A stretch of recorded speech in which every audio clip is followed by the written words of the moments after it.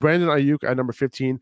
I have him ranked over Debo, because at the end of the day, Brandon Aiyuk is playing wide receiver and Debo Samuel is being forced to play wide receiver. And right now, Aiyuk is being favored by Jimmy, and he's the one who's getting it done, and he's the one who's averaging more fantasy points per game at this point. Yeah, and it was a really bad drop in the end zone. I don't know if you watched the game last week. I saw that. Yep. He could have had a much bigger day. Granted, it was just one touchdown catch, but that would have made a big difference in terms of his stat line, what it looks like, because he's been on a tear recently and he kind of cooled down. But the target share has been there. He's getting pretty much the targets, the lead, the lion's share of targets in this offense. And I didn't really think that was possible. I thought Debo Samuel, coming back, he'd be playing and getting the targets that he's supposed to. But I don't have a problem with it either. Brandon Aiyuk's doing his thing. You can't really trust either of these guys to have like wide receiver one upside.